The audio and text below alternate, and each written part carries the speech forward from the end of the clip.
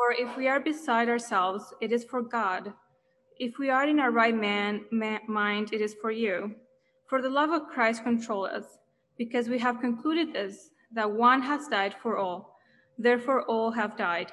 And he died for all, that those who live might no longer live for themselves, but for him who for their sake died and was raised.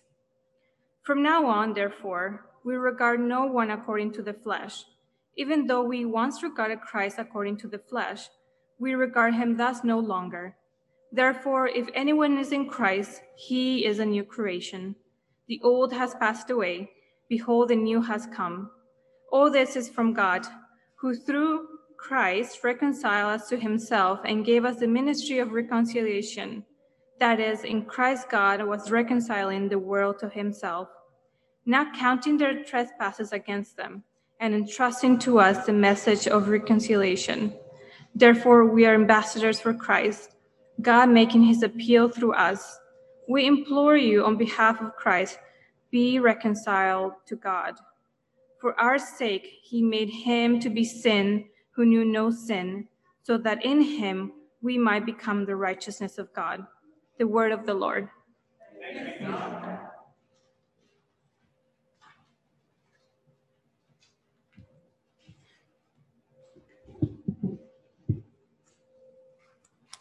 Our second reading is from Acts chapter 9, verses 1 to 19. But Saul, still breathing threats and murder against the disciples of the Lord, went to the high priest and asked him for letters to the synagogue at Damascus, so that if he found any belonging to the way, men or women, he might bring them bound to Jerusalem. Now as he went on his way, he approached Damascus, and suddenly a light from heaven shone around him. And falling to the ground, he heard a voice saying to him, Saul, Saul, why are you persecuting me? And he said, Who are you, Lord? And he said, I am Jesus, whom you are persecuting. But rise and enter the city, and you will be told what you are to do. The men who were traveling with him stood speechless, hearing the voice, but seeing no one. Saul rose from the ground, and although his eyes were opened, he saw nothing. So they led him by the hand and brought him to Damascus. And for 3 days he was without sight, and neither ate nor drank. Now there was a disciple at Damascus named Ananias. And the Lord said to him in a vision, Ananias. And he said, Here I am, Lord. And the Lord said to him, Rise and go to the street called Straight, and at the house of Judas look for a man of Tarsus named Saul, for behold, he is praying. And he has seen in a vision a man named Ananias come in and lay his hands on him so that he might regain his sight. But Ananias answered, Lord, I have heard from many about this man, how much evil he has done to your saints at Jerusalem. And here he has authority from the chief priest to bind all who call on your name. But the Lord said to him, Go, for he is a chosen instrument of mine to carry my name before the Gentiles and kings and the children of Israel. For I will show him how much he must suffer for the sake of my name.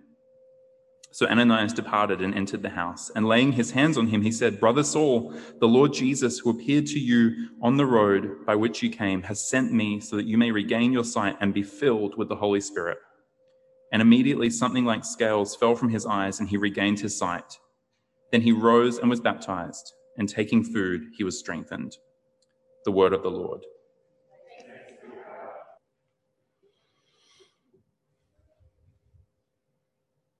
Almighty Father, I'm regularly struck by the words of the Creed and how majestic they are, how big they are. They become very familiar, and so it's easy to kind of run past them. And yet, to say that we believe in you as our Father, our adopted Father through Jesus, to say we believe in the reconciliation that Jesus procured by his death and his resurrection, to proclaim that we believe in the Holy Spirit, who is the Lord and the giver of life, who renews us and makes us new creations in the words of our reading. And then to think of people like Ananias, who laid his hands on Saul, his enemy, and prayed for him, and Saul, his enemy, became a brother. And to a great extent through Paul's ministry, It's how we know you. And so, Father, even now as I just think about that, it weighs me down and with a kind of heavy joy. And I pray that you would make these things vivid to us and that you would, in our day, right now, pour out your Holy Spirit upon us. We don't want to just talk of things that are far away. We don't want to just talk about abstractions. We want to know you through Christ in the power of the Holy Spirit. So get that done now. In Jesus' name, amen. You can be seated. And so here's what we're going to do. We're going to look at both our readings. So look back at page 7. The second paragraph in the reading on page 7 is going to be kind of where we're primarily looking, but we're also going to illustrate from that reading from the book of Acts. And now start with the first reading. This is a letter from the Apostle Paul writing to a group in Corinth, a church in Corinth. And I want you to look at verse 20. And here's the thing with verse 20. Verse 20 is a verse that delights me. I love it. And it scares me. Both at the same time. Take a look at it. Verse 20, therefore, Paul writes to the Christians, we are ambassadors for Christ, God making his appeal through us. It scares me and it delights me. Why? Well, a little bit of context. So just as I said, this is the Apostle Paul writing to a church in Corinth. He's got a long history with this church. And in this context, we've been seeing this over the last couple of weeks, Paul is writing about his own ministry. He's reflecting on his own ministry.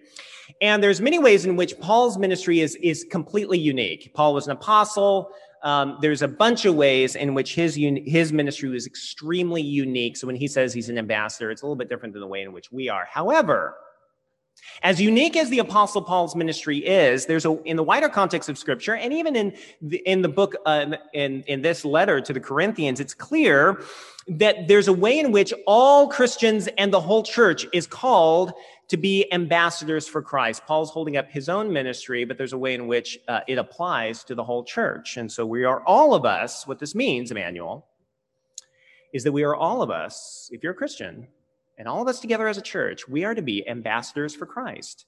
God wants to make his appeal to the world. Let this take your breath away. God wants to make his appeal to the world in some great measure through us as a church. Now, that delights me and it frightens me. Why? Well, I don't have to persuade you, do I, that we live in a world full of conflict and full of what I want to call alienation. Is that fair? What do I mean by alienation? Here's what I mean. Theologian Paul Barnett says this. He says, alienation is the absence of trust and respect between persons. Does that sound familiar? It's the absence of trust and respect between persons. Alienation implies enmity, division, and the loss of communication. Now that's pretty familiar, isn't it? And it seems like the world's full of that. And I don't know if this is true, but sometimes it feels like the world's getting fuller of that. However, despite all of that, and this is why this passage delights me, despite all of that, this passage, along with the rest of the Bible, makes a big and audacious claim. And the big audacious claim is this: despite the alienation that we see and the conflict that we see, despite the fact that it seems at times to be increasing and overwhelming, despite all of that, this passage and the rest of the Bible claims that at the heart of the universe, there is a God of reconciliation.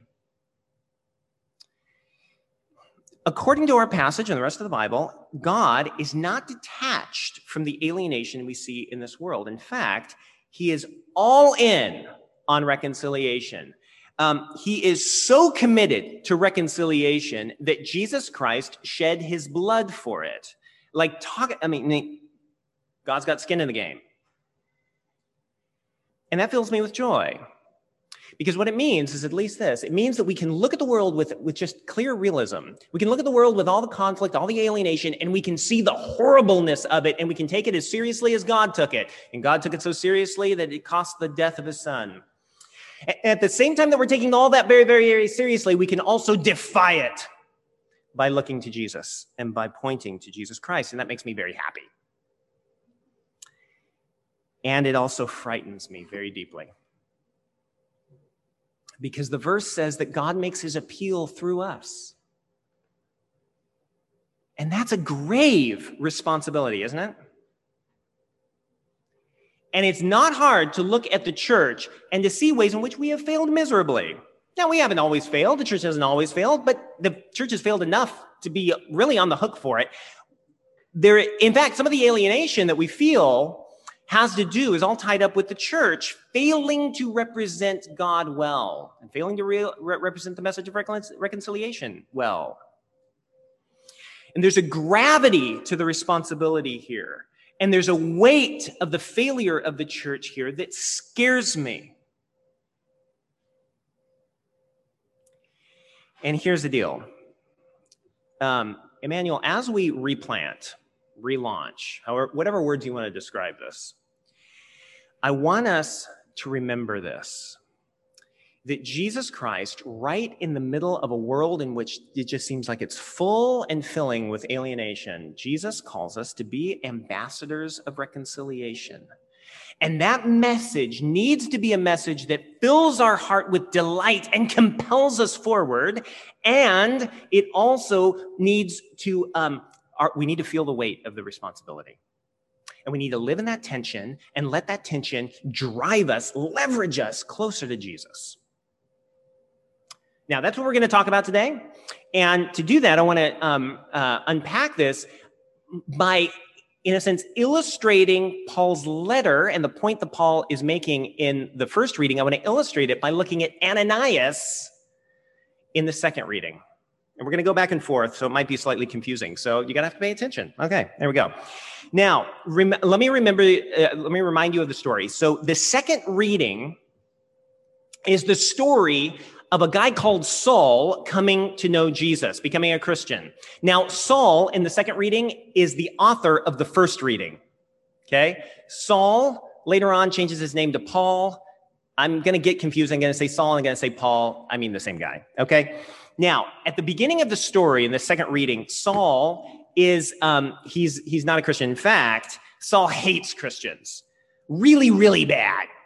And he's heading from Jerusalem to Damascus because he's intending to hunt Christians down and oppress them and to hurt them real bad, maybe kill them. Now, Ananias is like his target. Ananias is a regular disciple of Jesus in Damascus. And Ananias knows all about Saul. He's heard about Saul, and he's scared.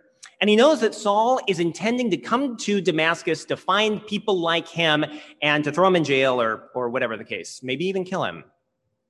However, one day, Ananias is praying, and as he's praying, Jesus speaks to him. I don't know what it was like, but Jesus speaks to him and says, Ananias, I want you to go find Saul and help him.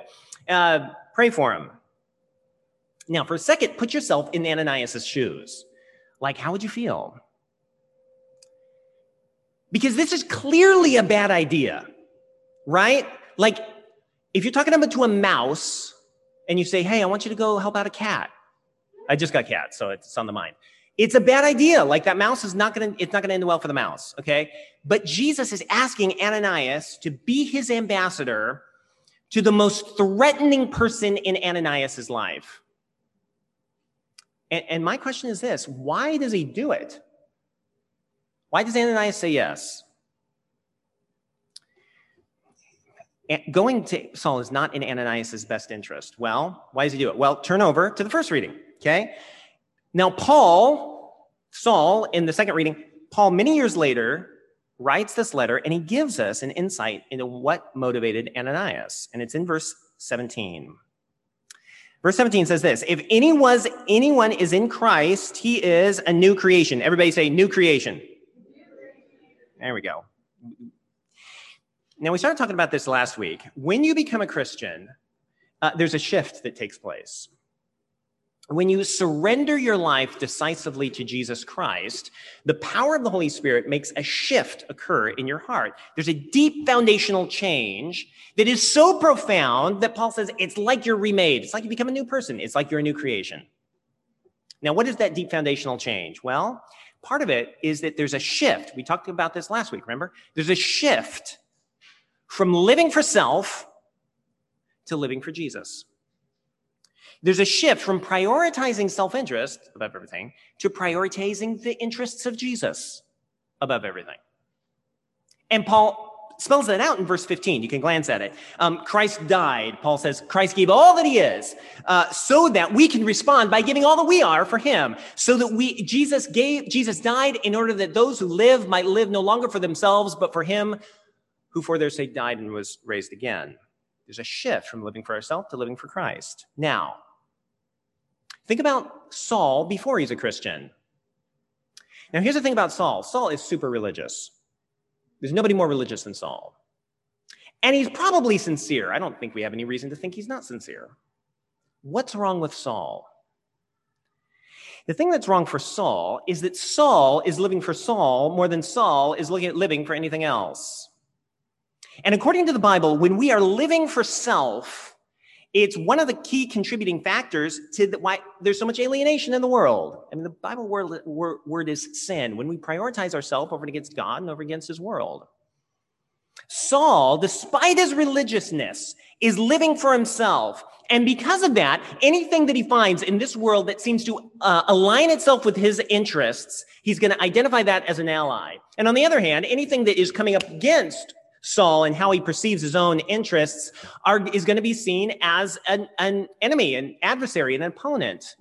And this explains one of the reasons why Saul is super religious and he's cozied up with the religious leaders of his day, because in his mind, they're aligned with his self-interest. It's in his self-interest to be on their side. And it also explains why is he so aggressive towards the Christians, because he sees them as an opponent to his self-interest. They're a threat to him. And therefore, despite his religious devotion, he's deeply selfish, deeply sinful. And that leads him to oppose the people of Jesus, to oppose Jesus, and it makes him an enemy of God. You can be really, really religious and be an enemy of God. But Ananias is different, because Ananias, by this point, has surrendered his life to Jesus. And he knows deep down that God in Christ has given everything that he is for Ananias. Not because Ananias deserved it, but because God is a God who loves to reconcile his enemies. And when that reality landed upon Ananias, it caused him to want to decenter himself and recenter Christ. And that shift from living for self above all to living for Christ above all is so profound that it was like Ananias was remade. It was like he was a new creation. And that explains why Ananias is willing to obey Jesus, go to Saul, despite the very real possibility that Saul might turn on him, turn him in, and kill him. Don't forget how dangerous this moment was for Ananias. Now, here's the point for you and me. Emmanuel, the only way that we can be ambassadors for Christ is if we are first new creations in Christ. And that makes sense, doesn't it? I mean, you've got to be a citizen of a country before you can be an ambassador from that country. And in the same way, you have to be a new creation in Christ in order to be ambassadors for Christ. And that's true for many reasons, but it's at least true for this reason. If we are going to be ambassadors for Christ, then you must expect that on a regular basis, in fact, on a daily basis, Jesus is going to say, deny yourself, take up your cross and follow me. Just like I took up my cross for you. Let me say it differently. There's a very real way in which we will never contribute to God's plan for the reconciliation of the world until we are deeply transformed in the depths of our souls.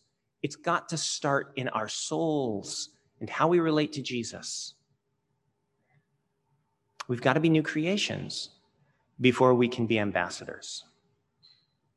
Now, go back to Ananias, because here's another thing. Do you notice how kind Ananias is to Saul? So look at verse 17. He calls him brother in the story. And he lays his hands on Saul, which is a sign of blessing. It's a sign of prayer.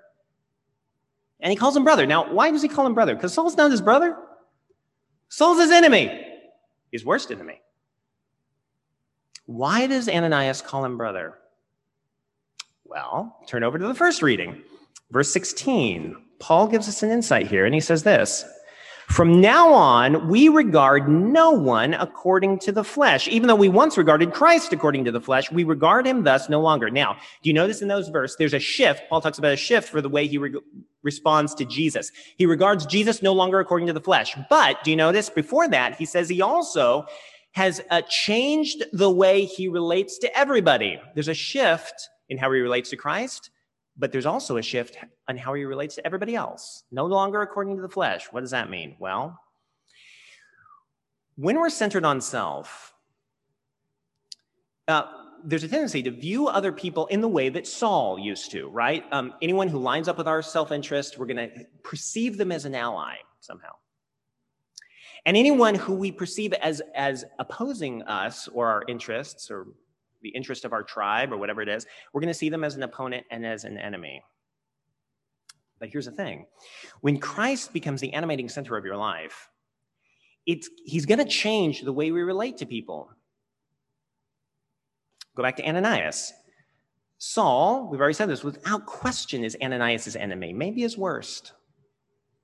And yet Ananias can look at Saul with kindness and even tenderness and love. Why? Because he could see that he could look at Saul not only through the lens of his own self-interest, but he could look at Saul through the lens of Jesus Christ. No longer according to the flesh, but through Christ. Ananias knew that Jesus loved Ananias when Ananias was Jesus' enemy. And therefore, that allowed Ananias to look at Saul and see him differently. He could look at Saul and say, Jesus loved me when I was his enemy. And therefore, Saul, I can love you despite the fact that you are my enemy. I can love you and I can treat you with the kindness that I have received from Christ himself.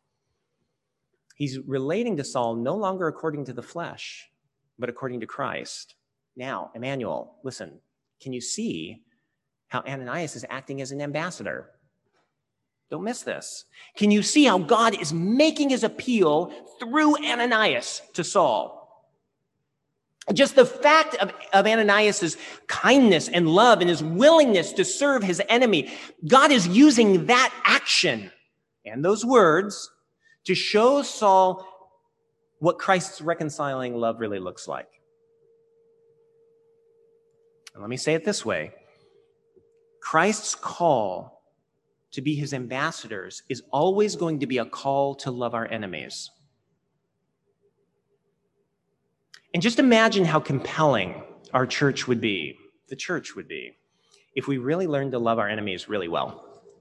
Wouldn't that be amazing? Wouldn't that be beautiful? I mean, it would be hard. It would be painful. Don't idealize it. It would feel like we're hanging on the cross a lot of the time. Loving enemies, it's hard. It's really hard, and it's complex. Ananias is scared to go and talk to Saul, and sometimes that's what it feels like to follow Jesus. And loving our enemies is super complex, and it doesn't mean that we accommodate to everybody. It doesn't mean that we bow to everybody's demands. It doesn't mean that we agree with everybody. Oftentimes, loving enemies includes conflict. In fact, the whole Paul's whole letter to the Corinthians imply that there's conflict going on. Paul is loving them in part by rebuking them. So loving enemies is complex. It often means conflict. But it also means that as we love our enemies, our aim in engaging them is bigger than winning. It means that our goal is ultimately to point them to Jesus. It means that we desire their best and not just victory for ourselves. It means that we do not humiliate our opponents. It means that we are not cruel to our opponents. It means that we take no pleasure in their misfortune. And we get to treat them like Christ has treated us. Friends, have you forgotten the privilege? I know you haven't. Remember the privilege of getting to reflect Jesus' love. Because when you know Jesus' love for you, what higher privilege is there to reflect that? And what better way to reflect that than to enemies? Sorry. Okay, to be an ambassador, we've got to be new creations. We've got to decenter self, recenter Christ, and he has to be our priority.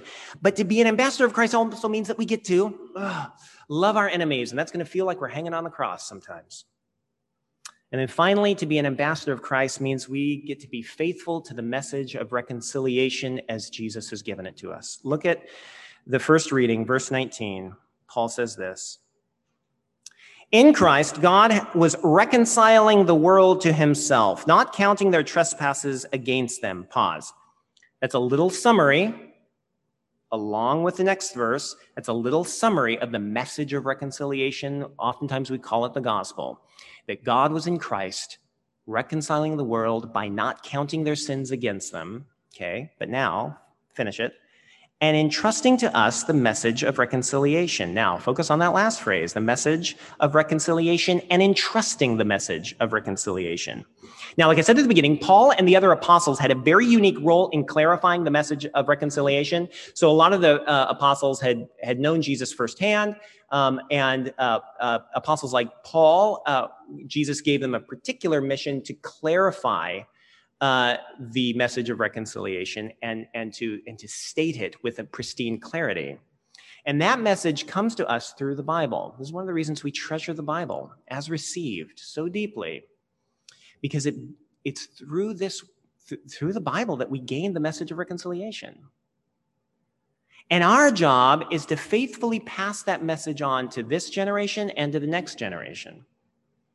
And our role is to pass that message on without tampering with it, without modifying it, without editing it, precisely as Jesus has entrusted it to us. We want to make it as clear as we can. We want to hold up Jesus as he presents himself in his word.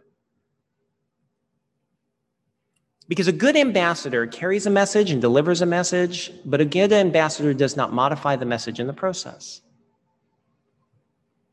Now, remember I said that being an ambassador of Christ is something that's full of joy, and it's also super scary. And it's full of joy because, like Ananias, we get a little role in God's plan to reconcile people to himself. And at the same time, it's super scary because it's a grave responsibility. And Emmanuel, every one of us is going to be tempted to modify the message. And our job, Emmanuel, is to treasure the message of reconciliation and then pass it on unimpaired to everyone who will receive it, and then to die in the attempt. Isn't that great? Except I suspect that even as I say this, it'll aggravate some of us and it'll bring up, a little bit of cringe and a little bit of cynicism. And I can see why. Are you cynical about the church? You probably have good reason to be. I can think of a lot of reasons. And the failure of the church sometimes towers above our heads. And so it's easy to be cynical about the church and about God's plan to use the church. And for others of us, it's not so much that we feel cynical, it's that we just feel scared. It's daunting. It's too big for us. And if that's the way you feel, you're right. Jesus gives this church a mission that's way bigger than we can ever hope to pull off by ourselves.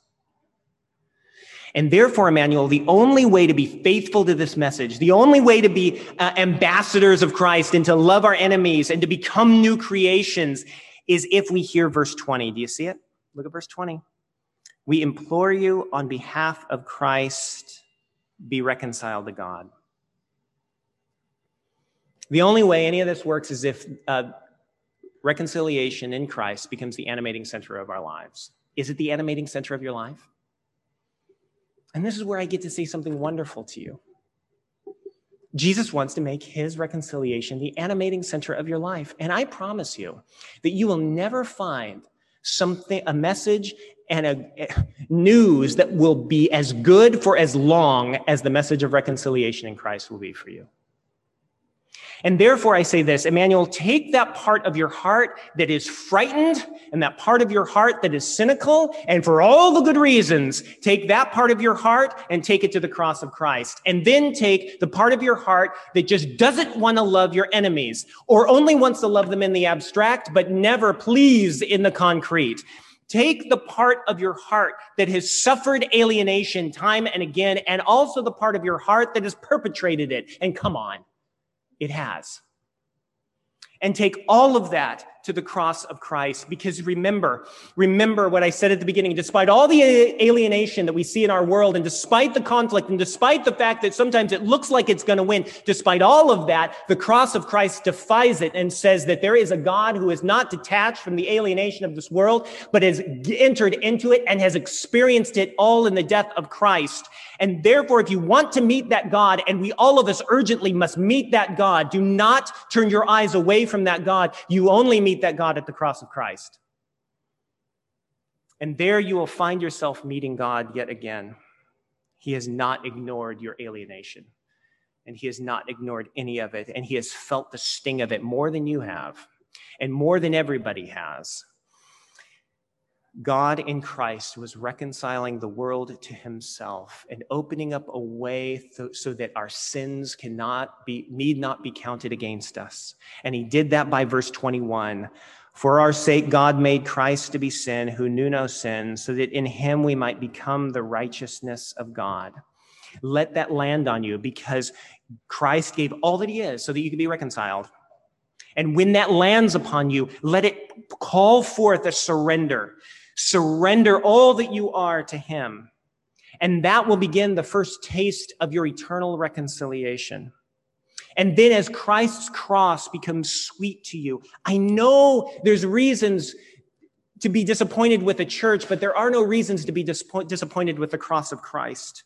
As the cross becomes sweet upon your heart, then your cynicism will begin to be transformed, and your fear will begin to be transformed, and you will find yourself a new creation with your eyes locked upon Christ, desiring to decenter yourself and to recenter Christ. And then with Christ as your center, you will desire to love others as you have been loved.